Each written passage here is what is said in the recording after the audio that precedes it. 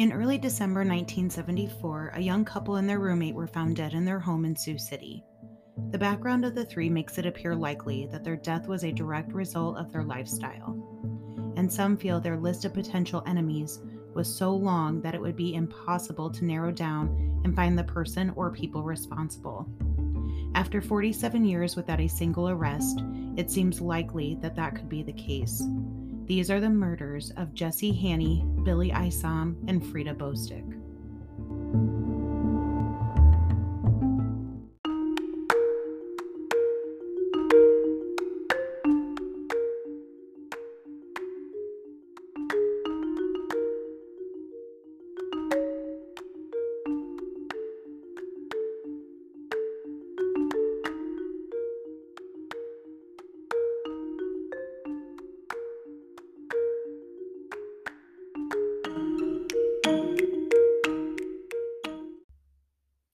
In the morning hours of Tuesday, December 3rd, 1974, Harriet Isom got a call from her husband Ernest that their son, Ernest Isom Jr., who went by Billy, and Billy's roommate, Jesse Hanni, had not shown up for work. Billy and Jesse had just recently settled in Sioux City and started work at the Port Neal plant as boilermakers, where Billy's dad was their supervisor. They had not shown up for their scheduled shift at all on Monday and didn't report to work for the start of their shift on Tuesday morning, and neither of them had called in. So Harriet became concerned enough after speaking with her husband that she went to her next-door neighbor, Dorothy Stewart, explained what was going on, and had asked Dorothy to go with her to check on her son. So the two of them made their way across town to 1117 Morningside Avenue, the home Billy, Jesse, and Billy's girlfriend Freta had been renting. When Harriet arrived at the house, she noticed Jesse's blue 68 Chevy pickup still parked in the driveway, and it had looked like it had not moved recently. Snow blanketed the ground, but there were no footprints coming or going. As Harriet entered the house, it was unusually quiet. Making her way through the house, she went through a hall and into the dining room, and that is where she found her son's pregnant girlfriend, 24-year-old Freta Bostick. Freta was lying face down on the floor between the dining room and living room, which was separated by a swinging door. The position of her body left the swinging door in an open position, and her arms were tucked underneath her body. She and Billy were expecting a child in a few short months. Freta was barefoot and wearing only a flower-patterned robe. After Harriet found Freta's lifeless body, she looked through the doorway leading into the living room, and there she found 26-year-old Jesse Hanni. Jesse was fully clothed and still wearing his winter coat. He had been propped up in a doorway near the front door of the house. As Harriet continued to search the house, she then found her son, 27-year-old Billy, who was naked and face down. His legs were laying across a mattress that he and Freta had been using as a bed.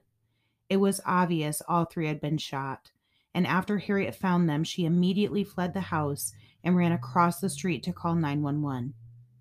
When the call came in to Sioux City Police, the officer closest to the scene was off-duty Officer Norman Cronick. Officer Cronick arrived and secured the scene and waited for an on-duty officer to respond. It was reported that there had been a substantial amount of blood in the house, but the house did not appear to have been ransacked.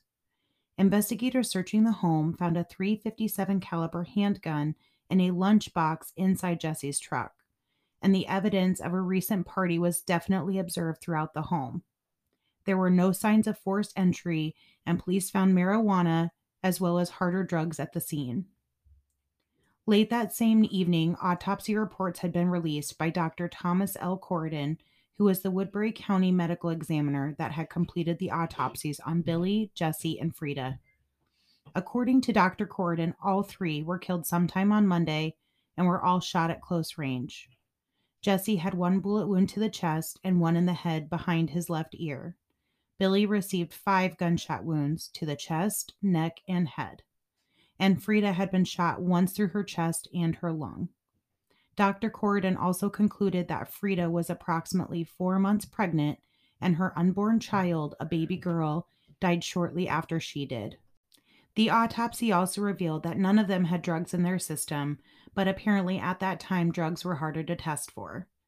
Police had canvassed the neighborhood talking to neighbors, but everyone they talked to said they didn't see anything suspicious and no one heard any gunshots. The bullets recovered were all from the victims, meaning there were no stray bullets in the house, and all were from a .380 caliber semi-automatic. Investigators believed they knew what type of gun was used, but didn't want to disclose that information to the public to avoid the person responsible from getting rid of it. A timeline of events from friends and family takes us back about 10 days before their bodies were found to Saturday, November 23rd. Jesse Hanni had made a road trip from Sioux City to Red Lodge, Montana, which is a little over a 12-hour drive. There he met up with his dad and his brother, who were working when Jesse had shown up. According to Jesse's brother Ray, when he arrived, he looked very tired and nervous and had expressed concern that someone was after him, which his brother believed was a drug dealer he had crossed in some sort of deal.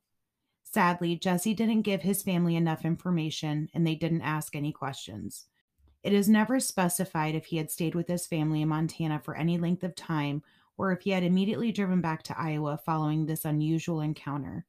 But we do know that he was back in Sioux City by Thursday, November 28th, Thanksgiving Day. Billy, Freta, Jesse, and Jesse's girlfriend at the time, Susan, had been invited to Billy's parents' house for Thanksgiving dinner. Billy's mom, Harriet, had to go out of town to California to see her brother who was sick, so Billy's father hosted the holiday dinner. By all accounts, they had a great visit. Jesse made homemade gravy for their meal, and Billy and Freta discussed the arrival of their baby, which apparently was coming soon, as it was reported they were counting the days until their baby arrived. The following day, Jesse's girlfriend Susan had to leave and go back to Colorado. She told the group she had to wrap up some personal business and she would come back to Sioux City once that was done.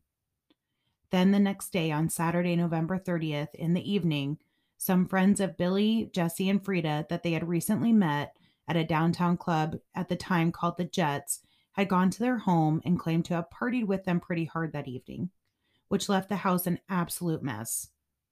The condition of the home was according to police, and since there are no reports of police being called to the home prior to December 3rd, it seems most likely that the aftermath of the party was still evident when the bodies were found. The next day after this supposedly wild party, a friend of the group had dropped by the house around early evening. But when she knocked, she didn't get an answer, so she left. Also that same day, Billy and Freta had planned to go to Billy's parents' home for dinner, but according to Billy's dad, the couple had not shown up. This takes us to Monday, December 2nd, the day before the bodies were found. The home the group was living in had been recently rented out to them at the beginning of November by Kent Hansen, who owned the home. Kent lived in Bronson and had found it odd that he had not yet received his rent check, so he decided to head to Sioux City and stop by the house to see what was going on. When Kent arrived at the home, he noticed Jesse's truck in the driveway and noticed no impressions in the snow by the truck and no footprints in snow around the home. He came to his own conclusion that they were out of town and he left. To add a side note we will come back to later on Jesse's new girlfriend, Susan, she had put up the deposit for the home for them to rent, which several people believed to be odd.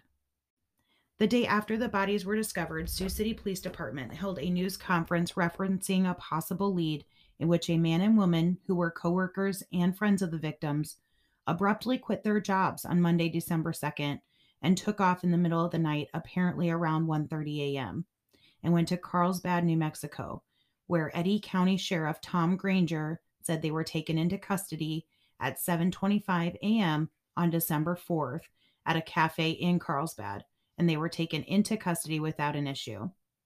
The pair were identified as 25-year-old Van Chadwick and 18-year-old Diana Lindley. According to police in New Mexico, they had received a pickup and hold order from Sioux City authorities. It is never revealed as to how New Mexico police received the order from Sioux City police so quickly. Keep in mind, we are talking about the 1970s, and communication between different law enforcement agencies was challenging, especially when dealing with another state hundreds of miles away. So it seems if authorities knew that's where they were headed, the pair told someone and didn't keep it a secret. Sioux City investigators really believed that they were onto a very strong lead in the case, so the two lead investigators, Detective White and Detective Frisbee, drove to Carlsbad and questioned the two, but said they didn't receive any useful information from them and didn't suspect that they had anything to do with the murders. Investigators had reported that they had followed another lead into Texas and another one in Waterloo, Iowa, but no new information came out. Investigators said it took a lot of time to track down all the leads because leads literally took them all over the country. The victims were known to be very well traveled and never stayed in one place for too long before moving on. Jesse was originally from Montana, Freta was from North Carolina, and Billy was from Arkansas.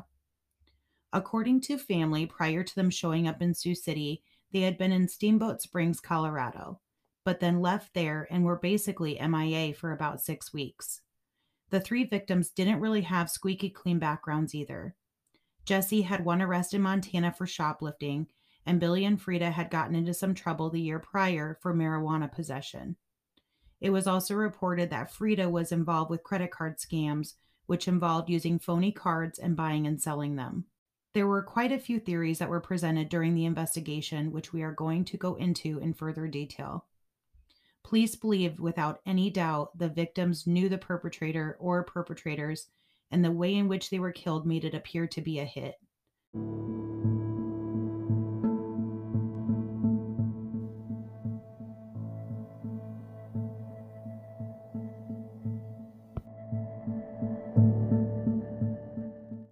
One of the theories early on was that Billy and Jesse had partaken in some anti-union activities at the Port Neal plant, which got some of the coworkers pretty upset, and wondered if the killer was a disgruntled coworker.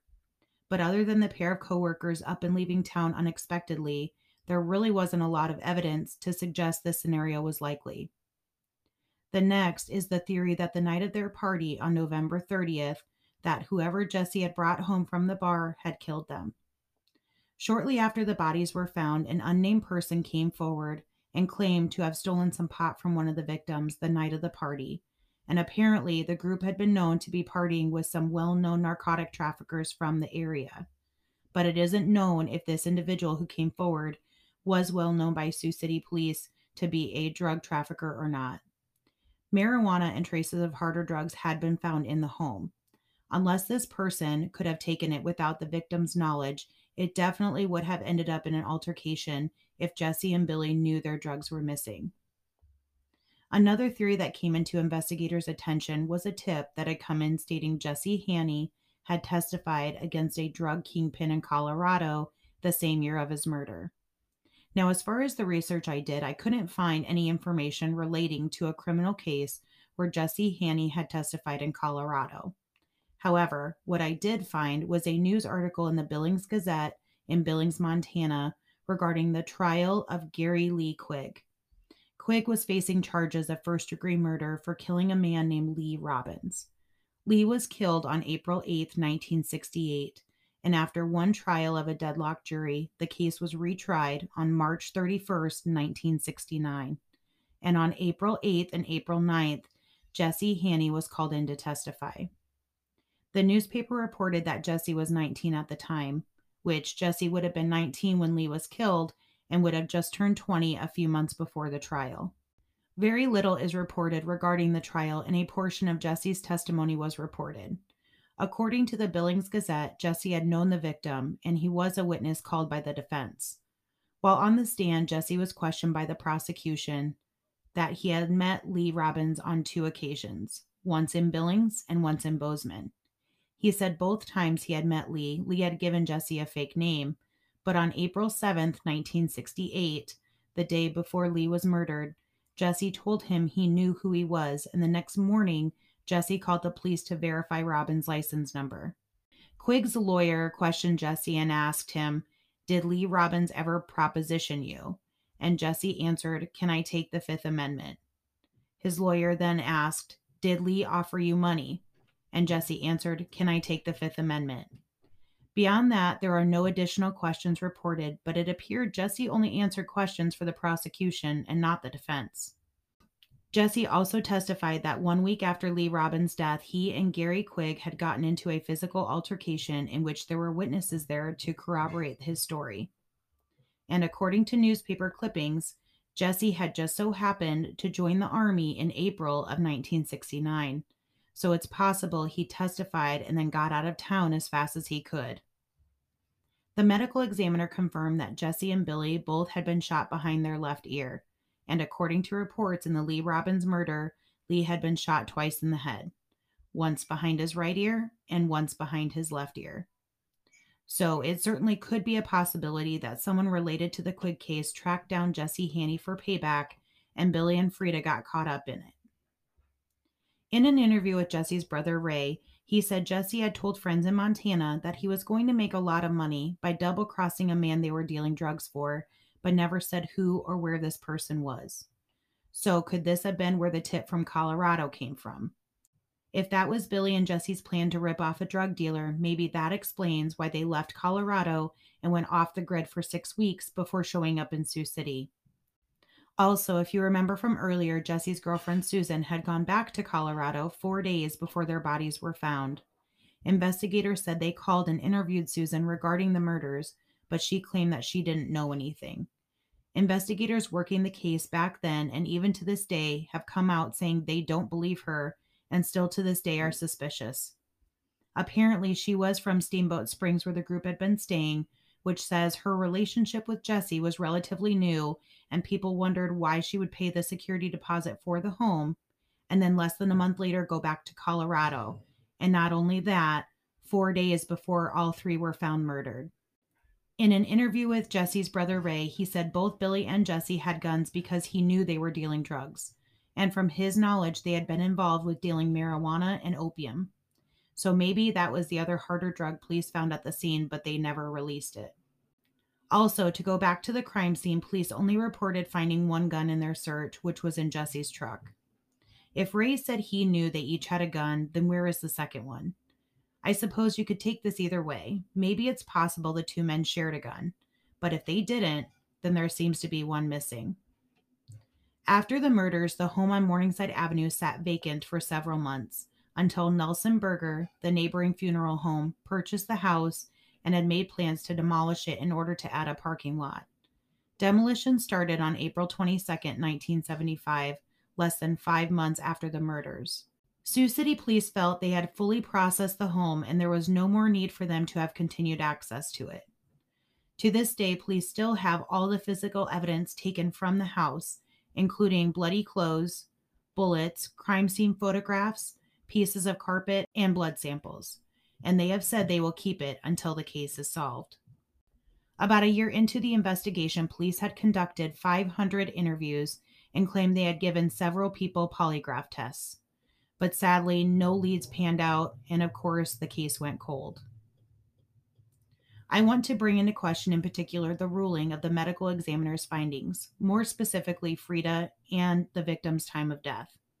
If you remember, the whereabouts of all three are relatively accounted for until Sunday, December 1st. Freta and Billy had made plans to go to Billy's parents' house but didn't show, and a friend had stopped by the home but no one answered. And by Monday morning, they hadn't gone to work and there was no evidence showing they were active at the house, and Jesse's truck sat in the driveway undisturbed. Snow had already fallen by then, and there were no footprints or tire tracks visible, and they were already late on rent as well, which was due on Sunday.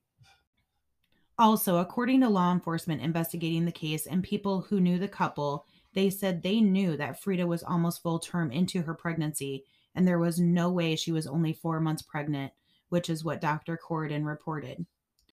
So it makes me wonder if Dr. Corridon could have been wrong about how far along Freta was in her pregnancy. Could he have also been wrong about when the three had been killed? And what I had found were a few legal situations involving Dr. Thomas Corridon between 1973 and 1981. One situation was on January 26th of 1973, almost 2 years before the murders. A young man by the name of Stephen Glover was taken into the Woodbury County Jail at the request of his father because he had been hallucinating and his dad worried he would become violent, so he called police to pick him up. He was taken to the Woodbury County Jail in the middle of the night, and in the morning, police contacted Dr. Corridon to check on Glover while still in custody. And according to Dr. Corridon, Glover's vitals were all fine, he just seemed fatigued, and he didn't feel he needed hospitalization. Glover had told Dr. Corridon that he had taken some triamcinolone tablets, some Valium capsules, and an Alka-Seltzer. 7 hours after the doctor checked on Glover, he was found by officers in his cell dead. Dr. Corridon, also being the medical examiner, performed the autopsy and concluded that Glover died from respiratory distress due to a drug overdose. However, the autopsy showed that he had only had a trace of triamcinolone in his body. But then later, when Stephen's father pushed for an indictment in his son's death, Dr. Corridon said that the exact cause of death may never be pinpointed, and the grand jury ruled that there was no evidence of any negligence or criminal act. Now, if you remember, Dr. Corridon's report is that there were no drugs found in the victim's system, claiming toxicology tests were difficult at that time. Yet, 2 years earlier, he was able to determine a trace of triamcinolone in Stephen Glover's system. Another case in 1976 was of a woman who was only referred to as Mrs. Jackson, went to Dr. Corridon to be evaluated regarding irregular menstrual cycles. And Dr. Corridon had told her that she was pregnant based on what he says was a positive pregnancy test. There is quite a lot of controversy reported back and forth with a lot of he said, she said, but Dr. Corridon failed to document quite a bit of information in Mrs. Jackson's chart. He saw her a total of 11 times over 7 months and said he estimated her due date to be in August, and at their last appointment that month, he thought he heard the baby's heartbeat. When she went to the hospital to have her baby in August, the nurses and doctors didn't think she was pregnant, and after ordering an x-ray, their suspicions were confirmed. She had no baby, no fetus, no tumor, nothing.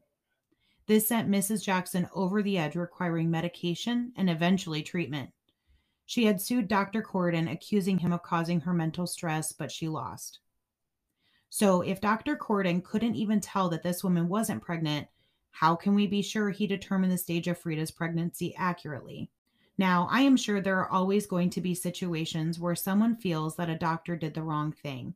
But what this boils down to is, could Dr. Corridon have been wrong in his autopsies? And Freta, Billy, and Jesse may have been killed before Monday. If that is the case, it makes other people's actions look a little more suspicious, and it somewhat changes the timeline, where the possibility of other people being ruled out may not have. Based on my research, this is my own theory and observation, but it does seem plausible.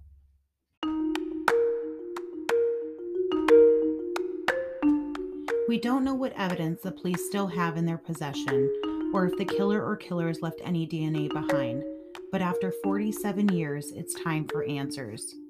A case this cold will most likely only be solved by someone calling in a tip, and based on the life and death of these three, somebody knows something. So if you have any information regarding the unsolved murders of Jesse Hanni, Freta Bostick, and her unborn child, or Ernest Isom Jr., please contact the Sioux City Police Department at 712-279-6390. Thank you for listening to Secrets in the Cornfield. Tune in next week for a new episode.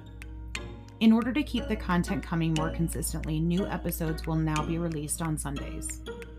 Secrets in the Cornfield is an Anchor original. Sources for this episode can be found in the episode description. You can find Secrets in the Cornfield, Iowa's Unsolved on Spotify or wherever you get your podcasts. To help the families and provide a voice for the victims, please be sure to follow this podcast and share with friends and family.